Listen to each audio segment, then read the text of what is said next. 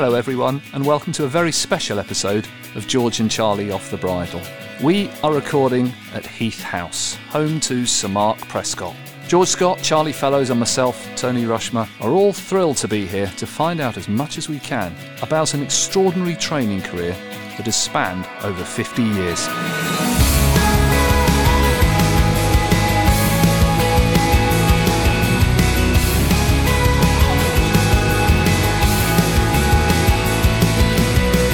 This is George and Charlie Off the Bridle, supported by FitzDares, who also sponsor the 2021 Windsor Sprint Series.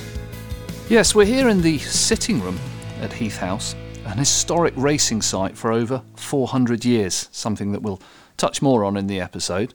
But before we do so, George, Charlie, what a pleasure and a treat for our podcast to be here in the company of a modern-day racing legend. Tregonwell Frampton, a man known as the father of the turf, was the first, late in the 17th century, to train from Heath House. Since then, a line of racing luminaries, human and equine, have been based here. Matt Dawson trained a series of brilliant horses at Heath House in the second half of the 19th century, perhaps the most famous being St Simon. Attached to Heath House in those days was Fred Archer, champion jockey from the era. In much more recent times, Sir Mark has registered endless notable feats of his own. To list but a few, Spindrifter, winning no less than 13 races as a 2-year-old in 1980. Fall in Line, triumphing 6 times between January the 26th and February the 7th in 2004. And that extraordinary achievement of sending out Masafi to win 7 races in 17 days in July 2004. Group 1 high days with Heath House stars such as Pivotal, Albarada and Confidential Lady, Sir Mark's first classic winner, 2006. And last month saw the 50th anniversary of his first ever winner, Belle Royale at Teesside Park. It has been a truly amazing racing life. George and Charlie, we have this privileged access to Sir Mark's experiences. What shall we ask him first, Charlie? What shall we ask? God, this could be a very, very long pod because I don't know where to start. I want to know how, after as many years as you've been training, you are still going with unbelievable zest. I see you bounce out on the heath every day, much to Paul Williams' disappointment. Yes, Paul Williams, yeah. And I mean, there isn't a week go by where I don't have a runner ran badly. I get an owner miserable on the other line, and I think, you know, what on earth am I doing? I'm going to hand it all in. Well, yes, I'm very lucky. I don't know how I find it as interesting because this is my 52nd lot of yearlings, and I don't know how a relatively intelligent person can still find it interesting. But I think it's like being a schoolmaster. I think it's the class of, and most are pretty stupid, and 1 or 2 will be very bright, and there's the fascination in trying to get the best out of them. And my competition has always been with myself and not the other trainers to do better with the same number of horses every year than I did the year before. So my competition is entirely with myself to improve what I've done the year before. So, and for those of us that don't know, listening to this, you don't train a large number of horses. You've had the same number of horses for 50. The duration. Yeah. And that is roughly 50? 65 in total on the books. Yeah. And 50 in at a time, really. Yeah. And is that here and Osborne totals? Yes, there's 19 in the little yard and there's 31 in the main yard. So you'd be rotating a few in and out? So well, I've got 12 turned out at the moment, and I've got 4 trotting for various things. Yeah. And 2 off injured, and that's my 65. I'm not full here at the moment. I'm very seldom full. It's amazing how that's so extraordinary. You'd think 65 would always fill 50 boxes, but they don't. Yeah. This one's turned out. And some rather high-profile owners have asked you to train horses, and you've very politely declined. Yes, yes, I have. But I've always been happy with the numbers I've got. So during the glory years, there was just that one year where I turned down 60 yearlings.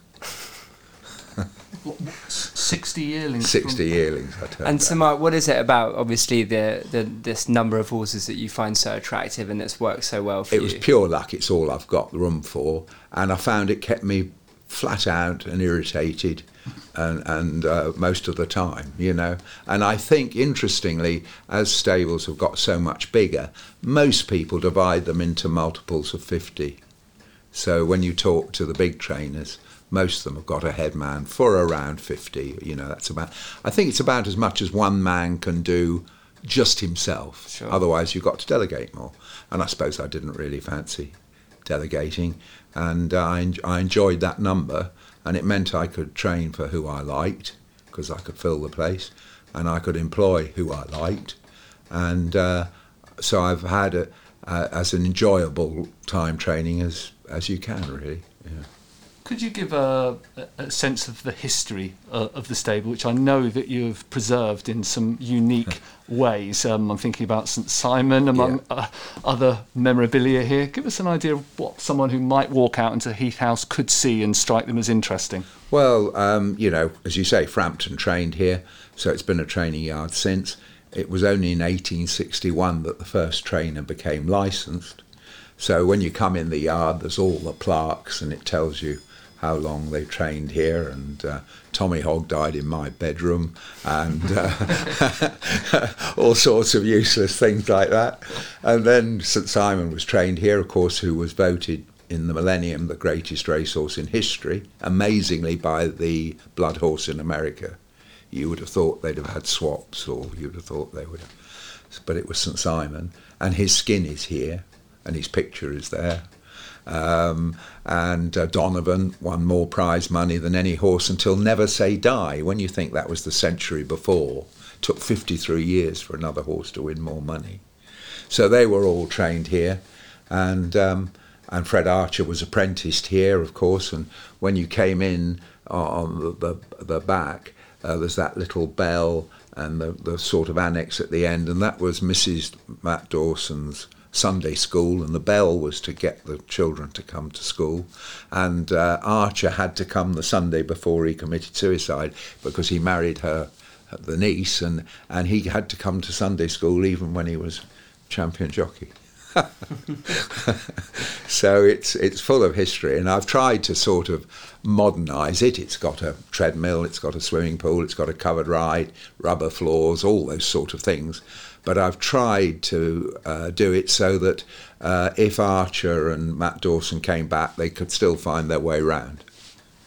Your kitchen's very modern, Samar. Yes, I was very impressed every with that. woman. You must never let your wife see it, Mr. Fellows, because she will want a kitchen like that. Formica, lino, baked beans, a pump that works, nice stone basin, just what she wants. And you strike me from seeing your horses immaculately turned out, and would you be a sort of a creature of habit in your everyday life as well? I mean, have you had the same routine throughout that? You know, oh yes, with the kitchen absolutely, and everything's absolutely. laid out. I noticed. Was it breakfast? Was yeah, ready the to go egg's ready for tomorrow. Everything's. And you like to eat. I know this is. You like to eat the same things. Yes. No, we don't like variety. We don't like change at Heath House, other than upgrading the place. And Cold baked beans? Is that Yes, is that cold out lunch? of the tin. Yes, for lunch. Out of the tin? Yes. Save washing up. Save washing up. The whole meal takes 11 minutes to prepare, eat, and wash up. And so, Mark, is it? I just remember. Do you have the same coffee cup or something that you? Use? Yes, always. Nothing You haven't been changes. washing Nothing it. changes. And is it true the alarm goes off here at 3:50 a.m? Yes. 3:50. Yeah, Do yeah, you? Yeah. Every day. Yeah. And do you have a snooze in the afternoon? Yes, if I can. Yeah. And I can. I find that crucial to my Absolutely day. crucial. And I'm asleep in seconds. Yeah. And the battle is to see the weather forecast at 1:30. And if she starts off 1:27, if she starts off with Scotland, I've missed it. Boom. She's got to start at East Anglia, otherwise I'm gone. So that sleep starts, and how long? I'm interested in this sleep thing. 'Cause it's always something that I've played with. 20 minutes, I think. 40 winks. 40 minutes. 40 minutes, But 40 if minutes, possible. I wake up, I'm exhausted. Yeah. I find it's like goes over the threshold, and I want to try and sleep a bit longer. No, 40 winks is 40 best. winks, yeah. Unfortunately, Makes when sense. people come at an inconvenient time like you, I only had 20 today. Okay. But 40 is the optimum. And will you retire to your bedroom, or will you No, do no. the snooze in front of the fire? There. Yeah. So just for everyone, we're sat in. Would you call this a snug or a drawing room? This or a is sitting the room? sitting room. This is the room. sitting room. Yeah, we're sitting in this beautiful sitting room with. It's hard to Sporting explain. memorabilia Sporting everywhere. memorabilia. Lots of wonderful horses stood up immaculately in much the same place in the yard, and books and statues and greyhounds, and it's just full of Chickens and boxers and... incredible. Let's just add to that. I think that print over there is That is Tregonwell Frampton. That is Frampton. So that's Frampton. And he would have liked me, I think, because if you notice, he's got a gamecock on his desk and a greyhound at his feet. So he was a proper man, I think. a man of country pursuits and Yeah, sports. yeah. And I'm looking around. There's a few law books, some art books. Would that be Bit a of hint at everything, the yeah. Prescott heritage? Yes, the law and art are the two things I'm really interested in. It is an extraordinarily atmospheric room. I could sit in here for hours, chaps, but I know we've got time to use. While we're talking about history, you're actually, and you alluded to it there, a very modern trainer in that I believe you were the first to introduce a covered ride. I was the first to scope. That was the most. I love to that. scope. I think that's wonderful. That's a real legacy. That Yeah, I first was to the first to scope a scope. horse. And the other thing I'm proud of is the Monty Roberts rug, which I invented and not Monty. And Monty was here. It was here, but I invented it because of the Picadors rug. I got this horse, and every time he went in, he used to do that, And Monty was over, and we gave him £1,000 to get this horse in the stalls. And he took him down to, he had him there for a week, down near High Wycombe. And I came back from the bullfights, my Easter weekend always is at the bullfights, and went to see this horse and Monty down at Aston Upthorpe, I think it was the stud. And I can't tell you what he could get that horse to do. I've never given anyone £1,000 more welcome in my life. The horse, he opened the box door, the horse followed him into the covered ride. It then cantered round the covered ride that way. Then he stood and waved at it, it went the other way. He then walked over to the stalls, it followed him through loose and took it back in the box. I gave him £1,000. You are a genius. So we brought the horse back here. We took him in the stall straight over the top of me. All I saw was his girth. Boom, he went straight over the top of me. So I rang up Monty, he's on his way to the airport. I said, "You've got £1,000 of mine, you've stolen off me." So he was really good. He said, "Well, I've got to go, but I will come back." And he came back, and we could not get this beast in. It galloped over the top of him as well. And then we took it up to Mr. Cecil's stalls, and that had his practice stalls had no foot for the jockey. You know where the jockeys rest their feet? Yeah. He'd walk through there, absolutely. So it dawned on us that what he hated wasn't the gates in front, not the gates behind, but he was a very big horse, the feeling on him. So, Picadors rug, you saw the photograph of that horse with the bull.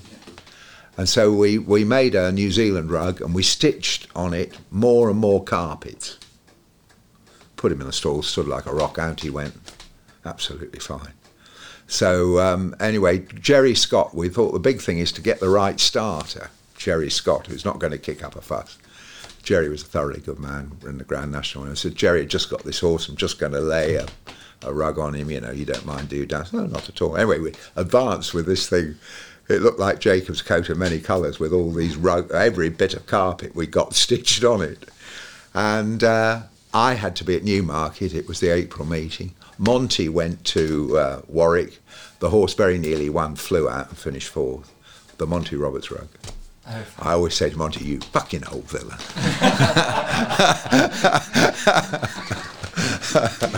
Because I've got no chance. It's always going to be the Monty Roberts rug. But that and scoping, I think, are the only two things I've sort of contributed, really. And just a quick, how did the scoping? There was a very bright vet down at the Animal Health Trust He and I kept on. I had horses that were wrong all year and so on. Mike Burrell, he was called, and they just started to scope human beings, little short scope, and I felt that respiratory disease was the single most important factor in training young racehorses, the control of it. And we had no idea how to, but he knew enough that antibiotics might be helpful. And none of the vets, the two practices in Newmarket, would scope one. They said it was invasive. And we got hold of a longish one from Adam Brooks, and we started to scope the horses once a month. And the Prescott theory was that these horses are all clean, on the studs, fresh air and everything, and then they're mixed up like school children. Children come in from all over, and they pick up all the viruses then, and they're left afterwards with bacterial, which clings on. So Mike and I, you can't believe it, we were groping for it. We went down and scoped a whole lot of Dartmoor ponies that had never been in their lives. That took some doing. When they had that round up there, we got them there and doped them, and we did 6 of them. Now, were they clean or were they dirty? Clean as a bell. No, I'm going to say dirty. No, clean. They should be clean. I think clean. They should be clean. Yeah. Absolutely filthy, like chocolate it was. That chocolate. So it complete. My theory was blown out the water straight away. Really? We tramped all the way down there. They're absolutely filthy. We nearly killed ourselves scoping them.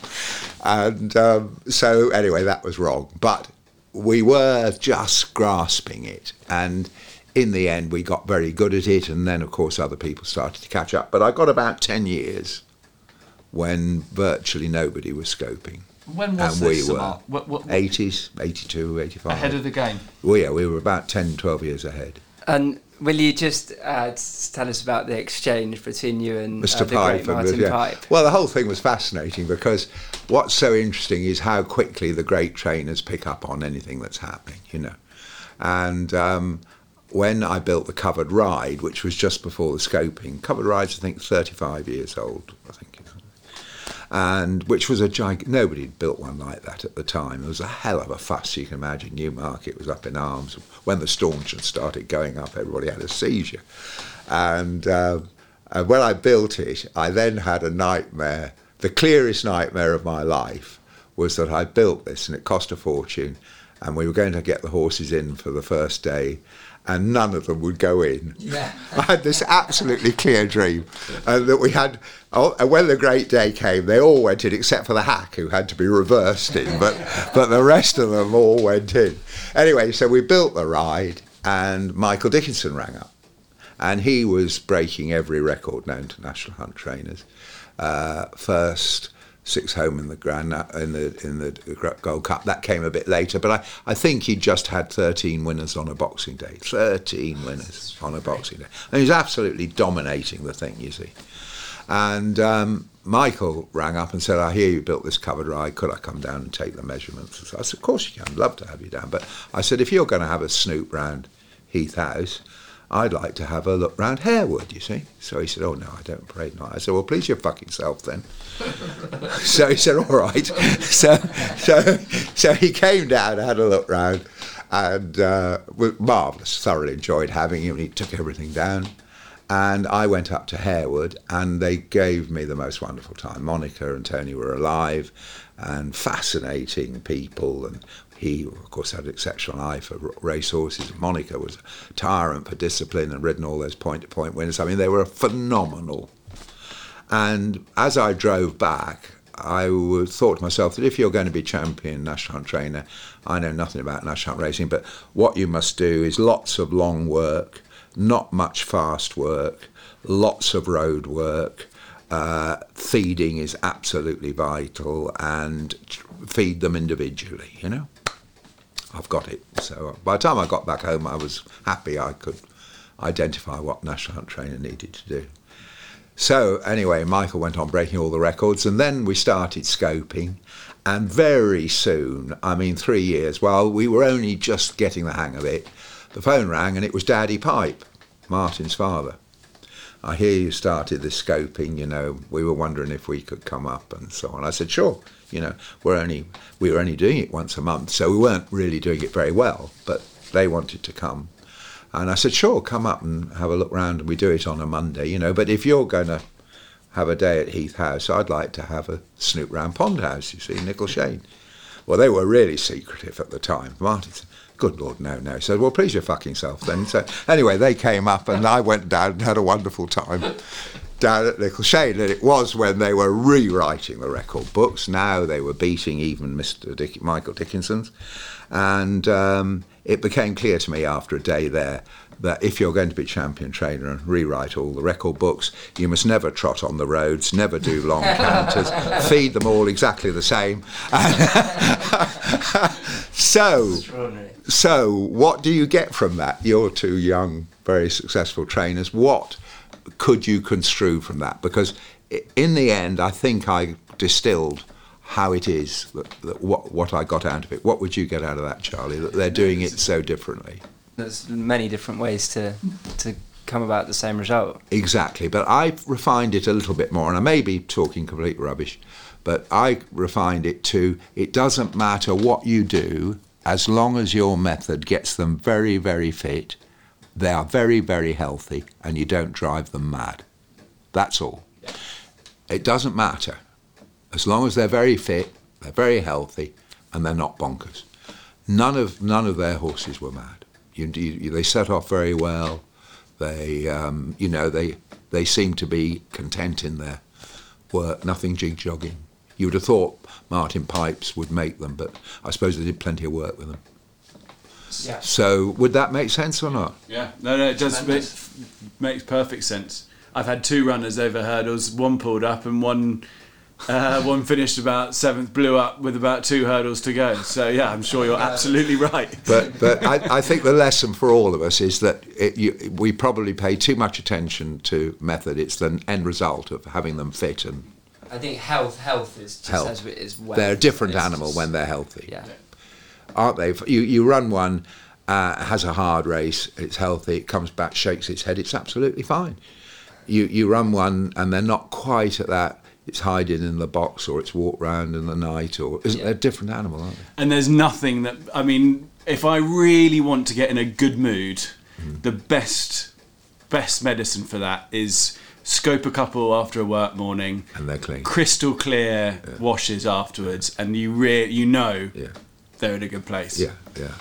Talking about shaking one's head, it's something that I picked up, which spoke to you, I think, a few years ago, and you've had huge success in backing horses up, Running them quickly, and racking up a sequence of wins, and it's very. I remember talking to you and asking you if there were any sort of, not necessarily secrets to this sort of form of training, but any things that you should look for. And that was one thing that you said to me, was that he shakes his head in the morning, you can go again. We had a horse called Musafi, and he won 7 in 17 days, and he went all over Britain. He went to Southwell, and he went to Brighton, and it was extraordinary. And every time I used to think that's enough for him, you know, that's his 4th or 5th or whatever it was, you see. And then I'd jog him up in the morning, and he'd toss his head like that. I said, off you go. And when he won the 7th, he didn't shake his head after that. but every time before, he shook his head. And the other thing is that I think I said to Mr. Scott was, when I've got one on a busy schedule, he goes out exactly the same time every day. I don't do that business of leaving him for third lot for a pick of grass. He sticks to his routine. And then they eat up and they think they're back in there. I think it's a great mistake to... no, I don't think it's a great mistake. I think it doesn't work as well. Even if you turn them out of something, if he's not part of his life, if he's really busy, he wants to stick to his... Does that make sense? Yeah. Do you feel like a first lot horse can be kind of seriously disrupted mentally by then, as you say, coming back and going even third lot, for example? Some of them. I do try and keep them if I can. We all know you can't, but most of the time I try and keep them at their at their standard time. But those like the trainer. Those beastly people from the BHA are doing everything they can to stop you to be able to run up these sequences, Yes. and they've changed all the rules and all this. It's not very nice of them, is it? Well, no, but I suppose I think it's made racing fairer, but boring. But more boring. I think the public loved it when you a great story. Every now and again, you got one on a roll, and they loved it. Musafi went from as long as it's not 52 too often. Yeah. From 52 to 92 in that month of July 2004, went Did he, up £40. He must have been the biggest certainty ever to be The very leave a horse interesting, box the at- very from interesting Heath thing House. is that the first record breaker I had was a horse called Spindrifter, and he was extraordinary. Before nobody thought he won more races than any horse since the Bard 100 years before in a season. He was just extraordinary 2-year-old. He wasn't, and the extraordinary achievement, his and to a degree I suppose ours, was that in the free handicap, having won all those races, what weight do you think he had in the free handicap? I don't know. I mean, nothing. 7:13. 7:13, did he? And what was the? But just placing him so it was a tremendously exciting thing. And then we'd had this bet with the bookmaker that he'd win 10, and the bookmaker then tried to pay half when he got to 9. It was very exciting times. Played out in public, this? Yes, I don't think the bet was, but the rest was. Yeah, of course. And in the end, he started to pay people to run against me. So it got really quite narky, you know. He died a few years ago now, but he was around for a long time. And what was different about the rules back then that enabled a horse to do that? There were these 2-year-old races where they were only open to horse not won a race value 2,500, and he won 13 of those condition races. And there was no penalty system or anything like No, that. that was it. As long as he. Yeah. You must. And he went off like a bullet, and he kept with this poor bookmaker, that he won the 10 races in about 6 weeks. Yeah, it's a so the done poor deal. fella had to pay. And over He what was distance? having a seizure. What distance was he running over? 6 and 7. 5, 6 and 7. He won at Hamilton over 5, and after that it was 6. Rock hard ground that year, not so many watered tracks, small fields. And would he train? Make all. Would he canter in between these runs? Obviously, Just he would one go every out day. and he'd walk Just in one the- every day. Go and one he'd- every day, yeah. and then back. But so he was the first one, and so you'd got that gap. And then I had a mare called Misty Halo. She won 25 on the flat, which is a record last century. That's a post-war record for a And mare. that's a post-war record, and she That's won 25. incredible. And she only used to win a length and a half, 2. She never got in a struggle. Oof. She'd either go wing past them, or that was that, you know. What level did she get to? I suppose she was winning off, 85 in those days. Elaine Meller used to ride her all the time in those ladies' races. How funny. Yeah, she used to just go ping. So she was a great spinner. And then there was those handicappers. So for a while you had a little wheeze to get in front of everybody, but it's getting harder and harder. The other one that year, you had 2 in 2004, because Fall in Line won that's 6 times in the space of a fortnight. He won 6 in a fortnight, and that's when they changed the rule. We rather overdid it, probably, with Musafi. With Musafi and him, I think we probably over-egged it. So can you not do that anymore? And No. Did you can't. identify both of those horses quite a long way in advance? And Yeah, well- just say, this is what we're going to do to the owners. This is how we're going to play it. Certainly we did with Spindrifter and Musafi. And Musafi's very interesting in that he was, his granddam was a sister to Spindrifter. Isn't that That's extraordinary? extraordinary, yeah. They were 15 years apart, but that toughness was in them. And they were both bred by Joe Crowley, Aidan's father-in-law.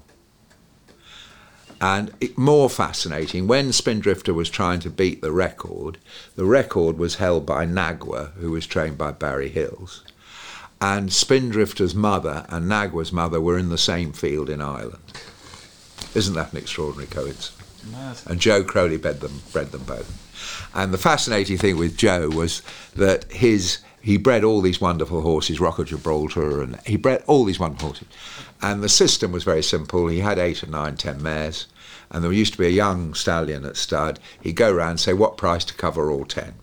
So there was no pedigrees, Really? no none of that waste of time, split pedigrees. They cover the whole lot. So one year they were all by Persian Bold, the next year they were all by Salmon Leap, the next year they were all by... How funny. And all he did was breed winners.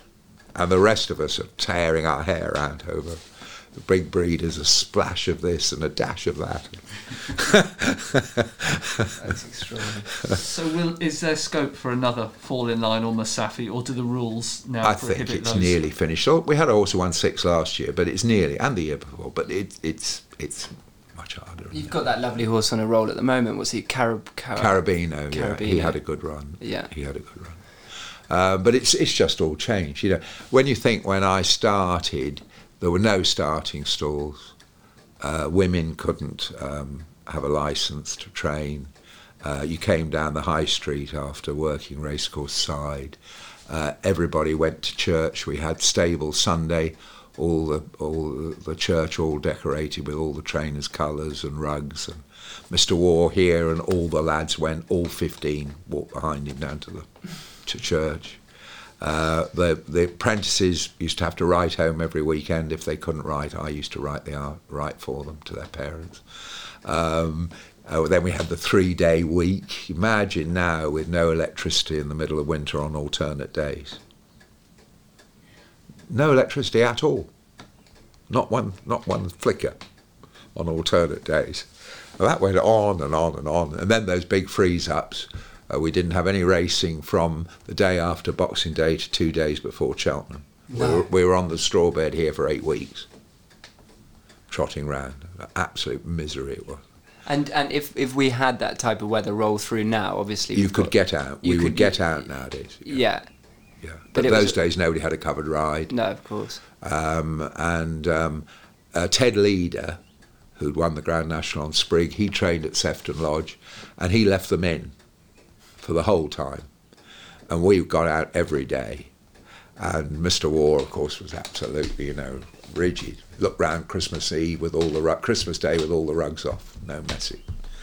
And he said, "That's no way to train, boy." When Mr. Leader left them in, and we had a good 2-year-old that year, finished second in the Stuntney Maiden, which used to be the first maiden of the year at Newmarket, and we finished second in. I never dared point out to him, but in the winners' enclosure was one of Mr. Leader's, and we knew it hadn't been out the box for 8 weeks. I thought I'd better just gloss over that. I never summoned up the courage to tell him. And it's not just all these horses you've trained. You have a starring cast of assistant trainers. And Well, they've been very good. your most latest success story is the wonderful Henry de Bromhead, who spent. How many years did he spend with 2. you? They all just spent 2 years. Yeah. Everybody had 2. You must be Everybody enormously had 2. proud of course, well, lots of them, I but am. this year was, Henry's extraordinary this year, and when he worked for me, everybody called him Poor Henry because I was so horrible to him. Poor Henry. They say, "How's poor Henry?" And of course he's done so unbelievably well. And he's got a horse that I had last year. She won 5, called Lismore. And he's got her now for the Mr. and Mrs. Rogers. And he rang up just before the other day, and he just had the Cheltenham successes. And I said to Henry, I said, "All these wonderful interviews, Henry, marvellous success, and even O'Brien hasn't won so many races." And so I said, I'm sure it's on the tip of your lips, but I just haven't heard how all this success was due to your 2 years at Heath House. I mean, So Henry said, well, he paused for a bit. He said, "Well, when I was with you," I said, "When were you with me?" He said, "Well, I was with you when you had your very best years. You had Spindrift, you had Pivotal, and you had Last Second. And to tell you the truth, I always thought it was me that..." I said, "Henry, that's never crossed my mind." Yeah.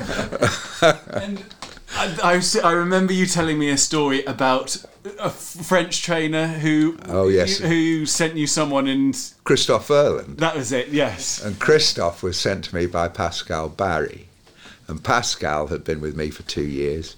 And he's got a very quiet voice, Pascal. And I think Christophe had been a bit of trouble, but shown a bit of talent.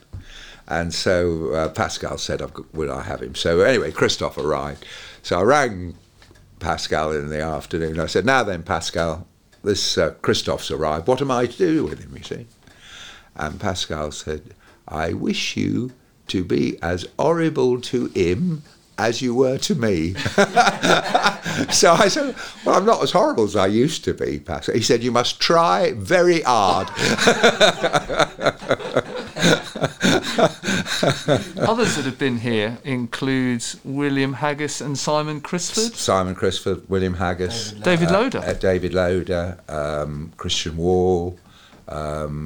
James Ferguson. James Ferguson. Few of the young brigades. Yeah, and you know, that what's interesting is that they've all become good, but when they came, there was something that they perhaps were not so good at. I mean, we know Haggis was a walking form book immediately. He understood racing from top to bottom. But the horse side of it, to start with, that was his bit. Simon Crisford, probably, I got him the job on the Racing Post and then with Sheikh Mohammed, and probably at that time he would not have been outgoing enough to be a public trainer starting with nothing. Do you see what I mean? But he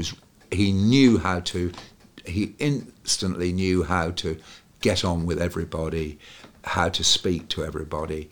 Everybody liked him, but he was perhaps a little bit diffident at that stage. So, you know, you've tried, and dear Henry de Bromhead won't mind me saying that the first time I left him to change about 6 boxes, I gave Henry a list, and, you know, this one moves into that box and so on, you know. And I think Henry thought, oh, bollocks to this, we can do it easier. And we had about 9 horses out simultaneously without a box for them to go in, and I rushed out. What is happening?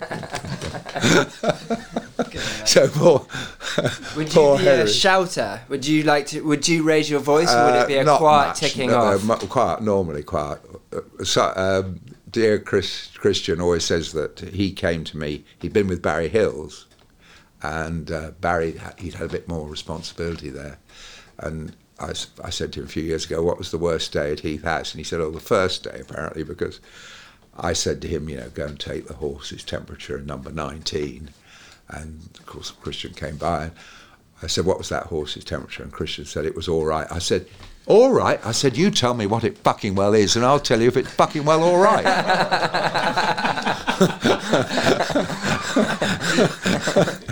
That is Green saying all right there. Mr. Hills would have been quite a challenging master. He'd be very, very difficult. But when I was with Jack Waugh, this shows you how good he was. He was on the phone in the office. I was leading a yearling down the yard, and the window opened, and a voice said, take that in and take its temperature.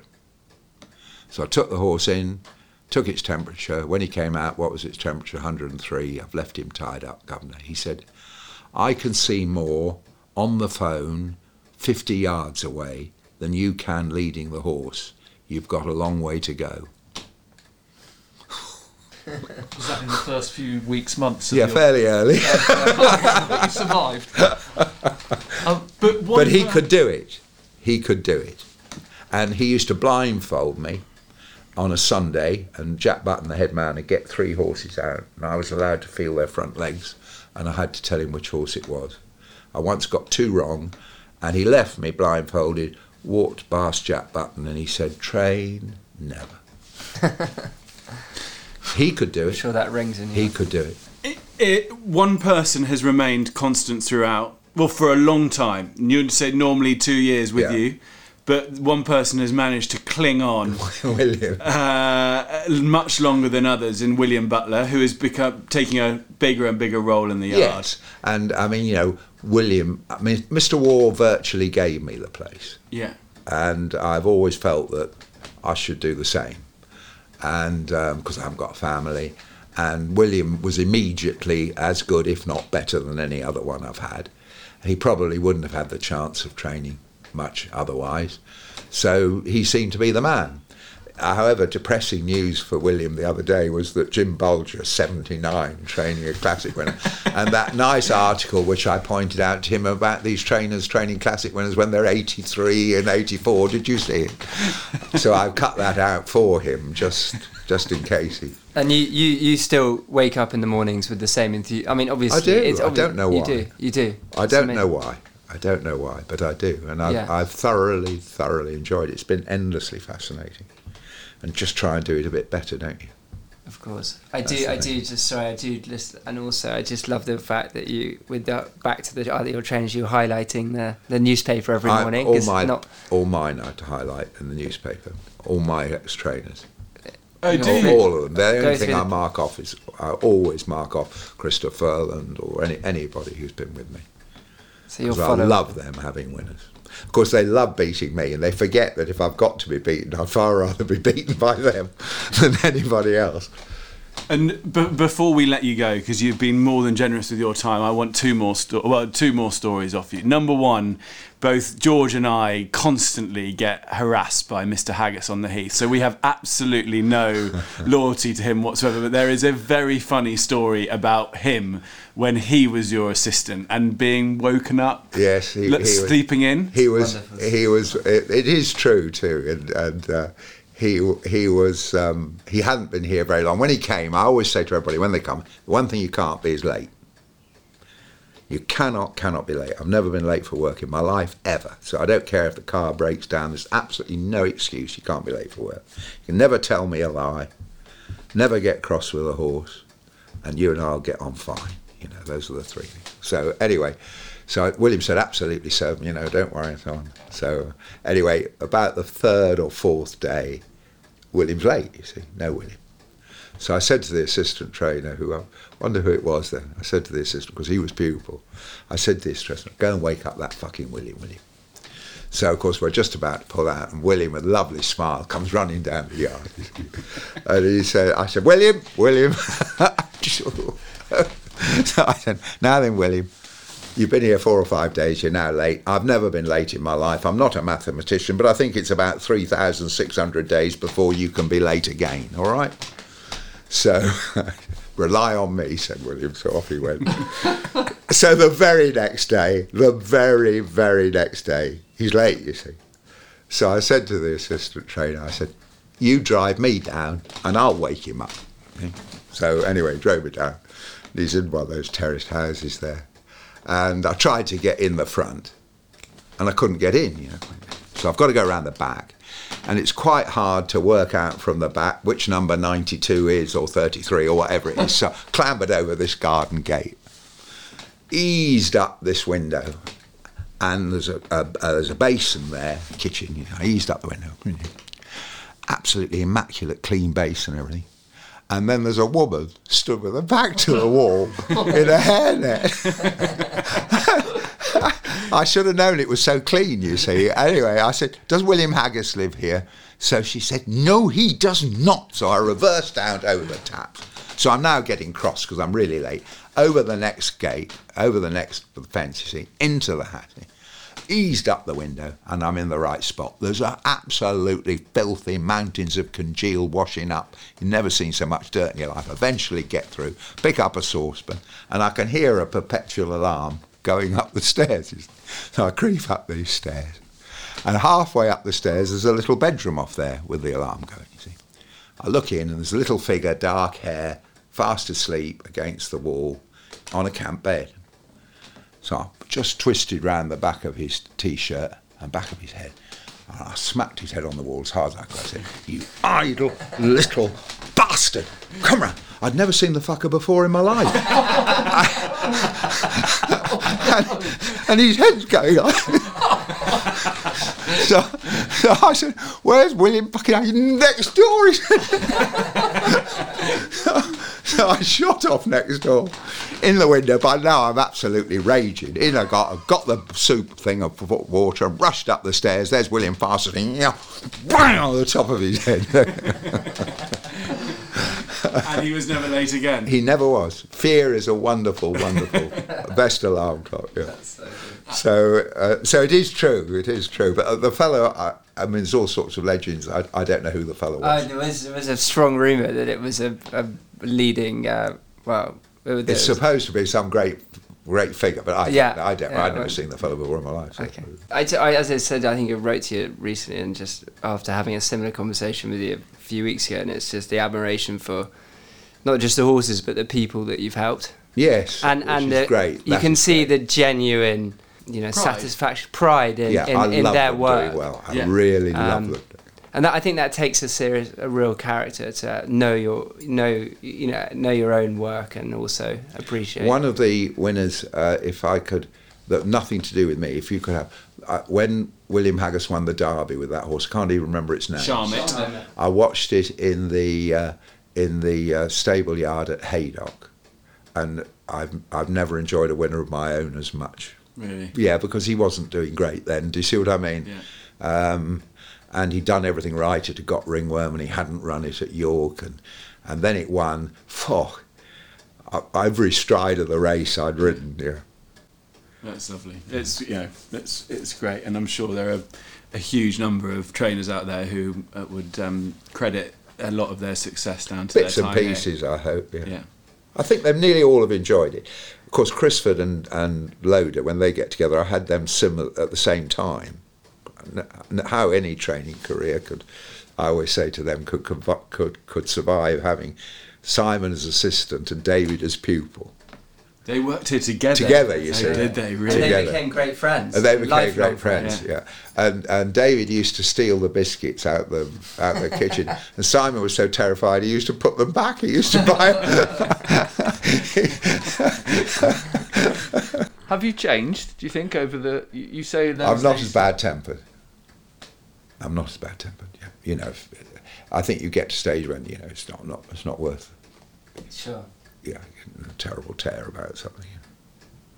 I think that's the only compensation for being older. And no cigars. Yeah. Do you still miss your cigars? No, not at all. Really? No, I gave up. If I'd known how easy it was, I'd have given up years before. The cushions here say real men smoke cigars. Yeah. And the other one, if I can't smoke cigar in heaven, I'm not going to go. But you've given up. I have, but and you say it was easy. I feel guilty having given up because I felt I'd let down all the other smokers giving in to the do-gooders, The Partagas, was it? Yeah, lovely. Oh. And you stopped 3-4 years ago, would it be? 4 or 5, yeah. And you said it was easy after being lifelong committed. It was easy because I think you're probably not addicted to cigars. They haven't got much nicotine. You're more addicted to fiddling with things. The matchstick. You see, I think that it was dead easy. You used to smoke, didn't you? Yeah, I haven't smoked for a year. And has it been hard or not? Yeah, it's the nicotine. I sometimes have these nicotine. It's mainly the build up to big races. Yeah.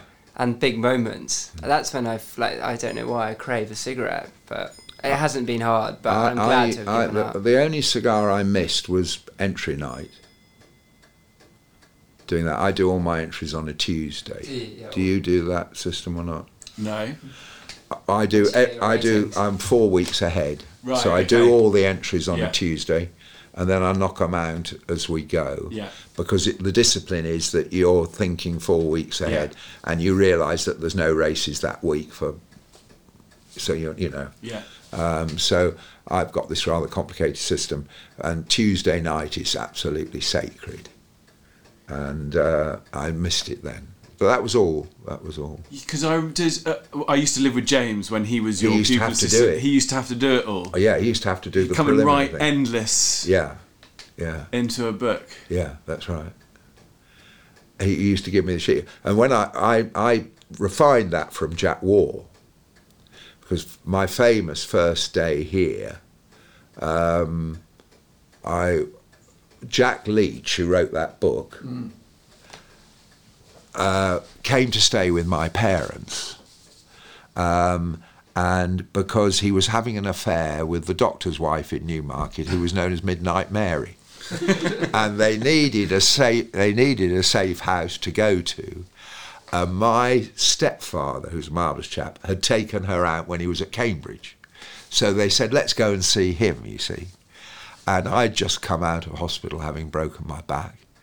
And Jack Leach came back to Newmarket, saw Jack Waugh on the Heath. Jack Waugh said, I'm not feeling so good. Jack Leach said, have you thought of assistant? Because I saw Just the Man the last week. So that's how I got the job here. How lucky can you be? So I came up to Newbury for the interview. And he had one in the 2:30, so I waited till it had run and then went up to him and said, my name's Mark Prescott. It ran rather badly. And he said, he said, come up. And he said, have a month's trial and see how you get on, okay? So I said, when would you like me to start? He said, tomorrow, I'll see you at 11 o'clock. So I said, fine. So I had to drive back to Devon, get packed up, and come back here by 11 o'clock in the morning. No motorways. So I came back by 11 o'clock. I thought, fuck you, I'll show you. I can do that.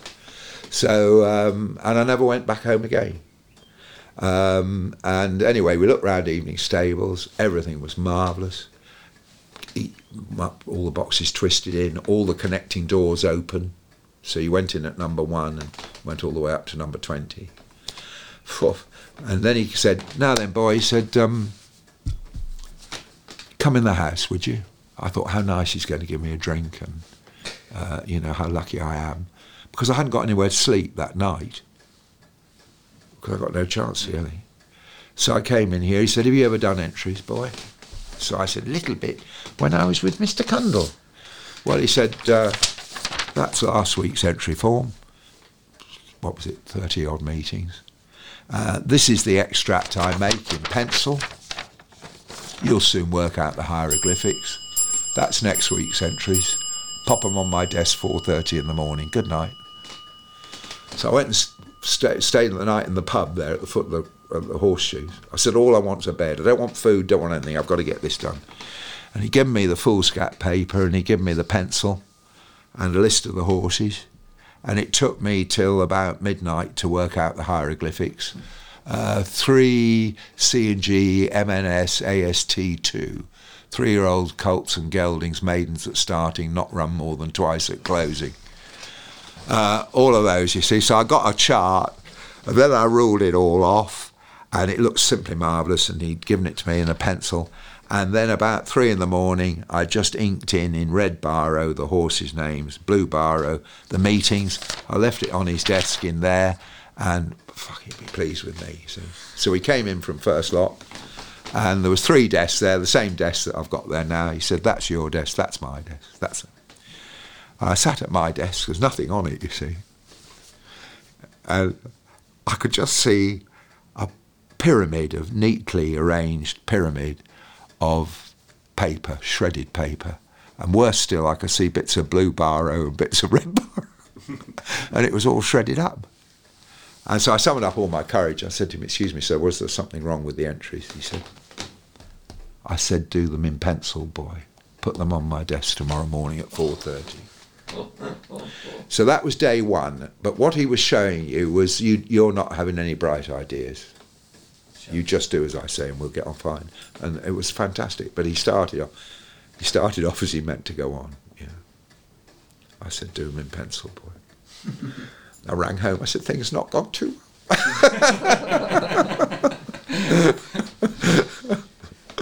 I can't leave here without asking 2 quick questions myself. One is, now, I understand you ring your owners every Sunday, and I've always wanted to know, how long must that take? Because you don't just have a couple. 8 o'clock until 12:15, and then I get all the others that I've missed, sort of 4 till 5:30. Do you ever think about changing? And it is changing? a labour of love, and I would never do it if I started again.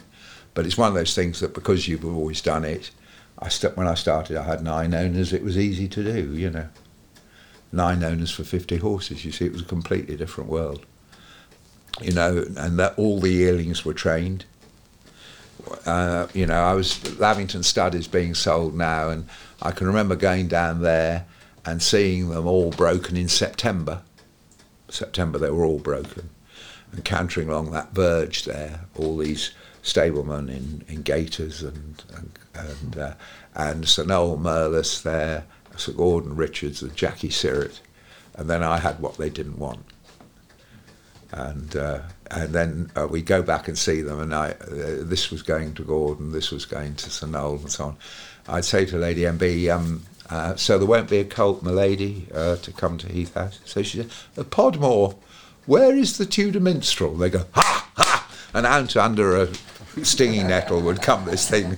So thank you so much, my lady. I've been cowering under this stinging nettle because it was so... So it was, but it was good practice and wonderful people, wonderful people, you know, who understood horses, and I could never have trained without Lady MacDonald Buchanan, you know. I mean, just the first winner before you go. It took me ages to train a winner for them, you know. Isn't it always the way? Your biggest owner, you know. And we had a horse called Beretta.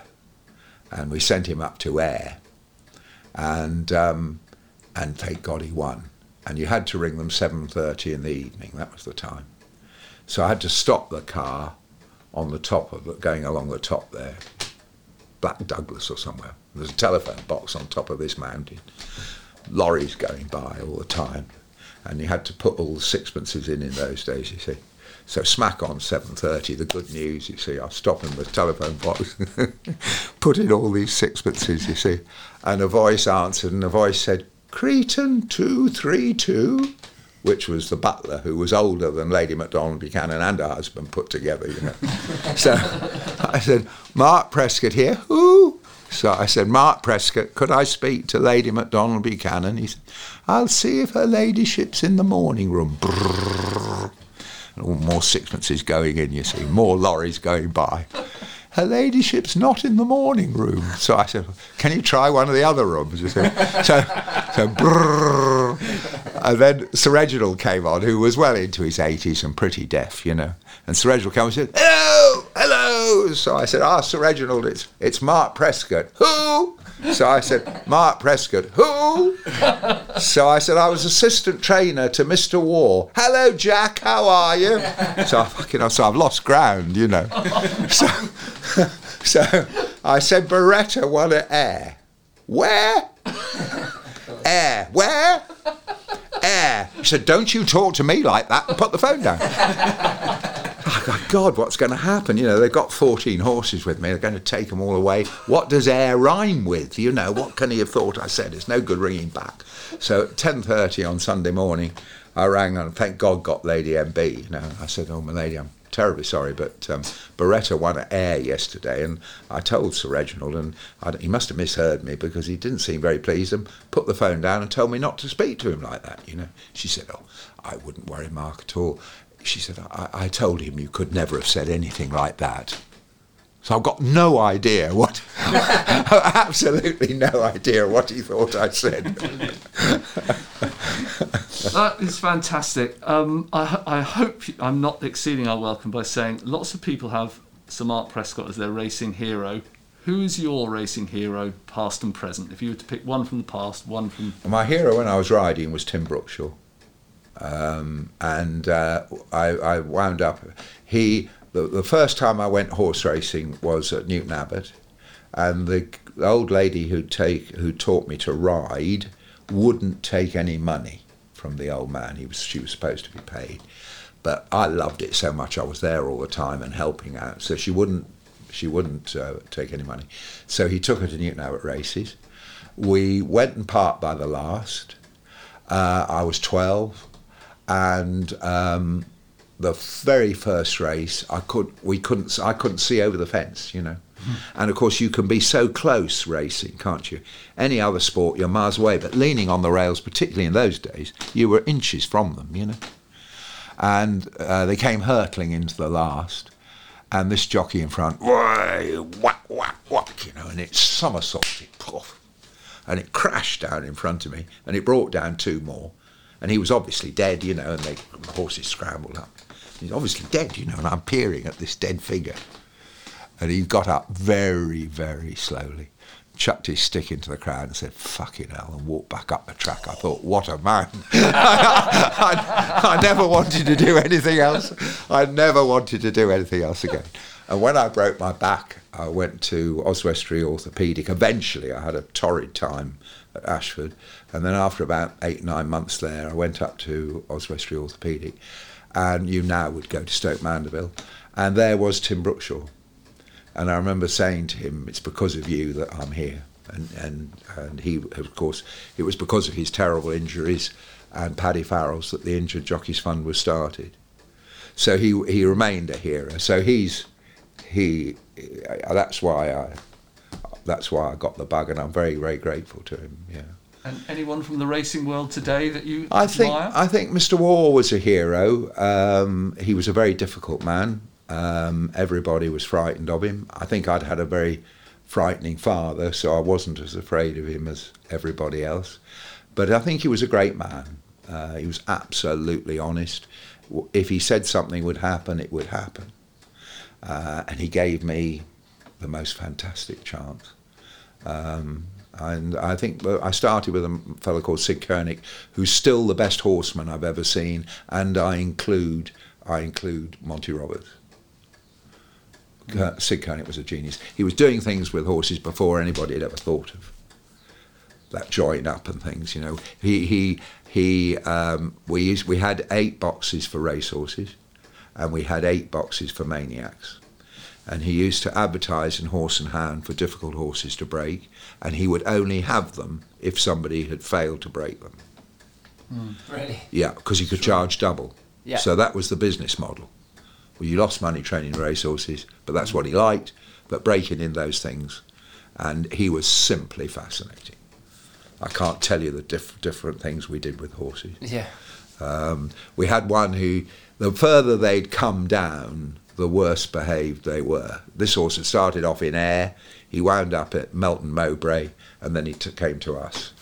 And the fellow in Melton Mowbray, his party trick was to chuck himself down on the ground. So as soon as you put anything on him, he'd chuck it on him and wouldn't move.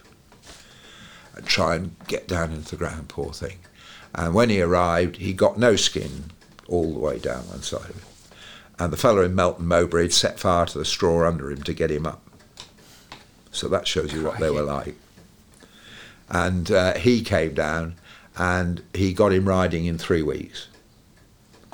But he was absolutely brilliant, because the first time we took him down the marsh, and as soon as we put the roller on him, down he got. And Mr. Curry, he was 60 odd, he said, "Now boy, you will find, without setting fire to the beast, I shall get him up." And in his back pocket he got a milk bottle, and he poured milk in his ear, and the horse got up. He said, "There you are, boy, all you need is a pint of milk." Simply staggering. Up it got, but the trouble was it shook its head and went down again. So I can't tell you the fun we had. So the next thing was he used to take the water away from it. That was number one. And when they arrived, he used to shut them in a dark box at the top on peat moss, deep peat moss, and leave it in the dark, and only he would go in. And he'd leave it for 2 days. And then the beginning of the 3rd day, he'd go in with a skip, and he'd just not speak to it, walk around the box, pick up the droppings and go out. And the horse would follow him all the way around, because it's desperate for a friend. It's in the dark. And no one has ever gone in and not spoken to it. Never spoke to them. Everybody else, when they'd gone into the horse, had spoken to it. So the horse was mesmerised by this little man. And then he'd go in the afternoon, do the same, let him have a drink of water. Now he's the nice man. He's not the horrid man who's taken it away. The horse is starting to come to him. And it was all based on that. But anyway, when we couldn't get the roller on this bloody thing. So I could see him thinking, and in the box was a ladder that went up the wall. And he said to Neil, his son, who had a terrible stammer, he said, we put a cavesson on the horse, went up in the loft, and we pulled him up so that his front legs are off the ground and his hind legs are touching the ground. And then we put the roller on him. Now he can't move. So anyway, we're up there with this horse. He says, Mr. Curry says, "Now then, boys, he's getting used to it." So Neil said, "My fucking arms are killing me." So Mr. Curry said, "Let him down, step at a time, boy." So we let him down, and as his feet touched the ground, he was gone. and he pulled us straight out the loft. Bang! You know how those little gaps were? Bang, bang! And as we hurtled down, we saw Mr. Koenig, 60-odd, doing the first Frisbee flop in history. He took one look at this horse. He went out over the half door. He went out over the half door. And Neil and I, the thing's galloping around over the top of us. So anyway, he somehow got out of the box, that's right, and then it lay down in the car park and couldn't get it up. So he said, fine, leave it. So he got the cavesson on, so we banged the thing, and we just left him there. That was lunchtime, evening stables, overnight, in the morning, still there, pulled out all the horses. Nothing would get him up. He lay there for over 24 hours. Nothing would get him up. So Neil said, now then, fucking Dad, what do you do with this one now? He says, I shall think. So anyway, 2 days went by and he said, give it as much water as it wants. So we give them nice warm water when they've not had much water. 17 swallows at a time, otherwise, it's too much for them. And anyway, after 2 days, he said, now then, Mark, he says, you take him down to Totnes, on the meadow there by the bridge, and he said, lunge him till I get there, I'll be there in half an hour. So I took him off. He'd go into one of those little single horse trailers, do you remember them? And I just lunged him for 20 minutes. No, Mr. Koenig, no, Mr. Koenig. So anyway, I'm sitting on an anthill with Daisy smoking a fag, and after about 2.5 hours, Mr. Koenig arrived with Neil, and he said, now then, he says, take him in the river. So we took him in the river, and at Totnes there's a causeway. They used to ford the river in the 3-mile chases right up until the war. Really? Yeah, I got pictures of him. And he'd ridden there. So we took the horse onto the causeway. We then pushed him off. So he's now in the river with just his neck up over. And the force of the river keeps him pinned against the causeway. Does that make sense? Yeah. Right, now then, boy, let's get the saddle on him. So we got the saddle on him. And as soon as he felt that, he started to plunge and go down. And what was fascinating, Mr. Koenig had no vocabulary, really. And as the horse disappeared from view, he says, you will find that he is peculiarly tenacious of life. And up he came. And up he came. So, and then we jumped on him, rode him up and down the river, took him out on the bank. He never moved a muscle. And he was home within 6 weeks. He looked so terrible by then, we had to put a bit of meat on him, and he went home. But isn't that fascinating? He'd find a way to do it without knocking them about. Sure. He never, ever knocked them about. These people tie their legs up and all that. He never did any of that. He said, by the time they come to me, they've had plenty of that. We've got to think of some other way. So to start with somebody like him was just fantastic. He and his wife used to have the most terrible rows. I lived with them. And we used to go round, because when I got chucked out of Harrow, I was 15, and we used to go around all winter clipping the ponies' manes and tails, the locals, to make money, because poor Mr. Koenig never got any money. And so we'd go around and clip them, and then I'd pull their manes and tails. And Mr. Koenig used to, quite a few of the places, he used to say, now then, boys, you pull the manes and tails, I'm going to have a cup of tea with Mrs. Huntley-Jones. Now, I had no idea what a cup of tea with Mrs. Huntley-Jones involved. when we got back, Mrs. Koenig would say, you filthy pig, where have you been with that Kim Huntley-Jones? He'd say, boy, you was with me all the time? You was with me all the time? And I used to say yes, and I was the alibi. I was the alibi. So we just had such a wonderful time. And then... and then when Neil got engaged, there was a very, very pretty girl, and he got engaged. She did very well. She married a film producer in the end. But they got engaged, and Sid and Mrs. Koenig used to have these terrible rows, so he never brought Sue, girlfriend, home much, you see. But this was the big thing. So anyway, Mr. Koenig and I had just got back from Kim Huntley-Jones's and suffered this inquisition from Mrs. Koenig, and we were just about to have supper. And Neil came in with Sue, and he said, Mum and Dad, this is Sue, and we'd like to get married. And Mrs. Koenig just had a row with Sid. She said, I feel sorry for you, poor girl. married to that son of mine, just like his father. Your life will be a misery. A misery. She'd never met him, you see. A misery. He'll want clean shirt every day, never say thank you. Turn his turn-ups out halfway up the stairs, straw everywhere, never say thank you. Go out for a packet of cigarettes, come back 6 days later, your life will be a misery. So Mr. Koenig said, I don't know, Lil. He says, I rather like Neil. She said, you would, just like you. You would. She said, I rue the day that child was conceived. I rue the day that child was... Nonsense, said Sid. I remember it well. You said, more, Sidney. More. Oh, you pig. I never said...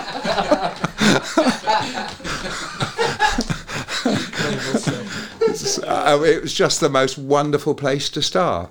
I mean, it was fun, it was exciting, it was dangerous. Nothing was too serious. And did that put you off marriage for life? That was I don't know. But they used to have terrible rows. And we'd never seen Alf Garnett and things like that on television in those days. But they were, And when he was getting really old, and that was their wedding anniversary, and I said to Neil, I sent a few quid down, take them to the Grand Imperial Hotel in Torquay and give them everything, And I rang the next day and I said to Neil, how did it go? Did Mum and Dad have a nice time? Oh, he said, marvellous, wonderful. He said, when I dropped them off at home, he said, I heard Mum saying to Dad, and don't think you can climb over the bolster tonight, you filthy pig. Clamber over the bolster. It's such a wonderful description, isn't it? But, you can't beat starting with, and I think also it taught you, which a lot of modern trainers, perhaps young trainers, haven't seen, how hard those small trainers work. I mean, just staggering, isn't it? Drive the box, rye work, get the hay in, change. They've got changing always, aren't they, at the races, and then train. I mean, the life they lead, and they love it. Yeah. And it's the only way they can. Yeah. I've loved it. I'm very lucky. Well, we're very lucky to sat with you for the past hour or so. Very grateful. That was wonderful. Thoroughly enjoyable. Thank you so much for having us. Well, that was amazing, chaps. I don't know quite how we follow that, but let's talk, Charlie, if we may, about your 1,000 Guineas run of Dream. I thought she ran a cracker. How pleased were you with her efforts last weekend? We were delighted. She ran a great race, considering it was only her third start. She travelled good, just missed the break a fraction, which wasn't ideal, and she just got lost going down into the dip, and we were beaten, 3 lengths, I think, which was pretty good, considering the horses she was running against and how much experience they had. It was always going to be a very tough ask at such an early stage of her career, but she did great, and we were over the moon, and I think we've got a very nice filly on our hands, so looking forward to her, and she'll probably now head straight to Ascot. And for which race? The sensible option would be the Jersey. Yeah, I think that'd be a perfect race for her. 7 furlongs. Coronation entry? Possibly Coronation, she's got an entry. If the handicapper didn't move her, which I think is very From what mark? From 100, I'm pretty sure she's going to go up. But if he left her on 100, I would absolutely love to win the Sandringham for a third year in a row. That would be quite It'd incredible. be quite an achievement, but really, to win another handicap would be... Off 100. No, I know, but you need to go and dig in and get some black type for her. Yeah, she's got all the time in the world to do that, and her owner is a real sportsman. He'd like to win a race at Ascot, so we'll see. But I'd say if you had to put a gun to my head now and tell me and say where she's going to end up, I'd say Jersey probably. And George, since episode 1, your potential, we're talking about Royal Ascot there, your potential Britannia horse, George Peabody, he went and won well enough up the north, didn't he? You must be pleased with how he's progressing. Yeah, no, very pleased with him. He's a lovely horse. He's a very kind horse, probably the easiest horse I've ever trained, including a lot of the bad ones. He's got a great mind.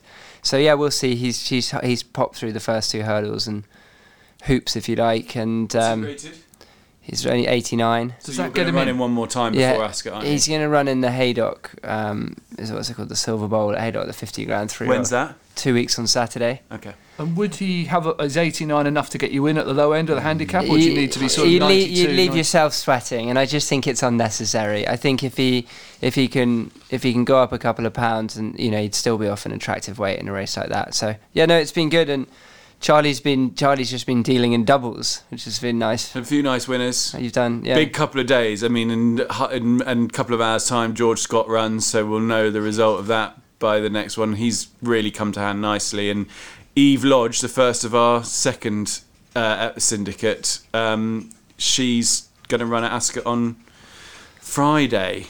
And we think she's pretty nice, so I'm looking forward to seeing her run. Fantastic. And lastly, a horse that you're particularly looking forward to in the next week or so before we record the third episode in the new series, George? I like a filly called Miss Mulligan, who's due to run quite soon. I think she's probably capable of winning on soft ground off her mark. So yeah, her mark is 80. She's running at Ascot on Saturday under the head turner. In the Silk Series race, so should go well. And Charlie, what's yours? I've got two old favourites. George is going to roll his eyes and Don't throw tell me. his If you say King Ottica, I'm script leaving. out the window. But Chief of Chiefs in the Victoria Cup, I am excited about. He is in great nick, loves Ascot specialist, big field specialist. He will go very well.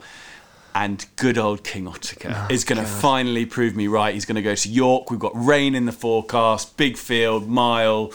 Jamie Spencer had a little sit on him this morning. He flew. Does that every morning. Are you guaranteeing us that one day this season, King Ottica is going to win one? He will win a big one at some point this season. Mark Charlie's words. Okay? Tea's on the table, chaps. We must be off. Fantastic. Thank you so much. That was great. Now, if you could just move the Yeah, we gotta move lights, it. if you're finished. Yes, We're all done. That's us for an exceptional episode 2 of Series 3.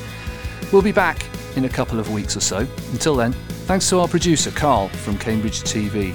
Thanks also to our partners, FitzDares, winner of the latest SBC Racing Sportsbook of the Year. Most of all, thanks to our special guest, Sir Mark Prescott. Please don't forget to subscribe so you won't miss an episode. And if you are listening to us on Apple Podcasts, do give us a review, preferably 5 stars, please. And follow us on Twitter @Bridle Podcast. On behalf of George, Charlie and myself, thanks very much for taking the time to listen. We hope you enjoyed the episode as much as we did. Goodbye.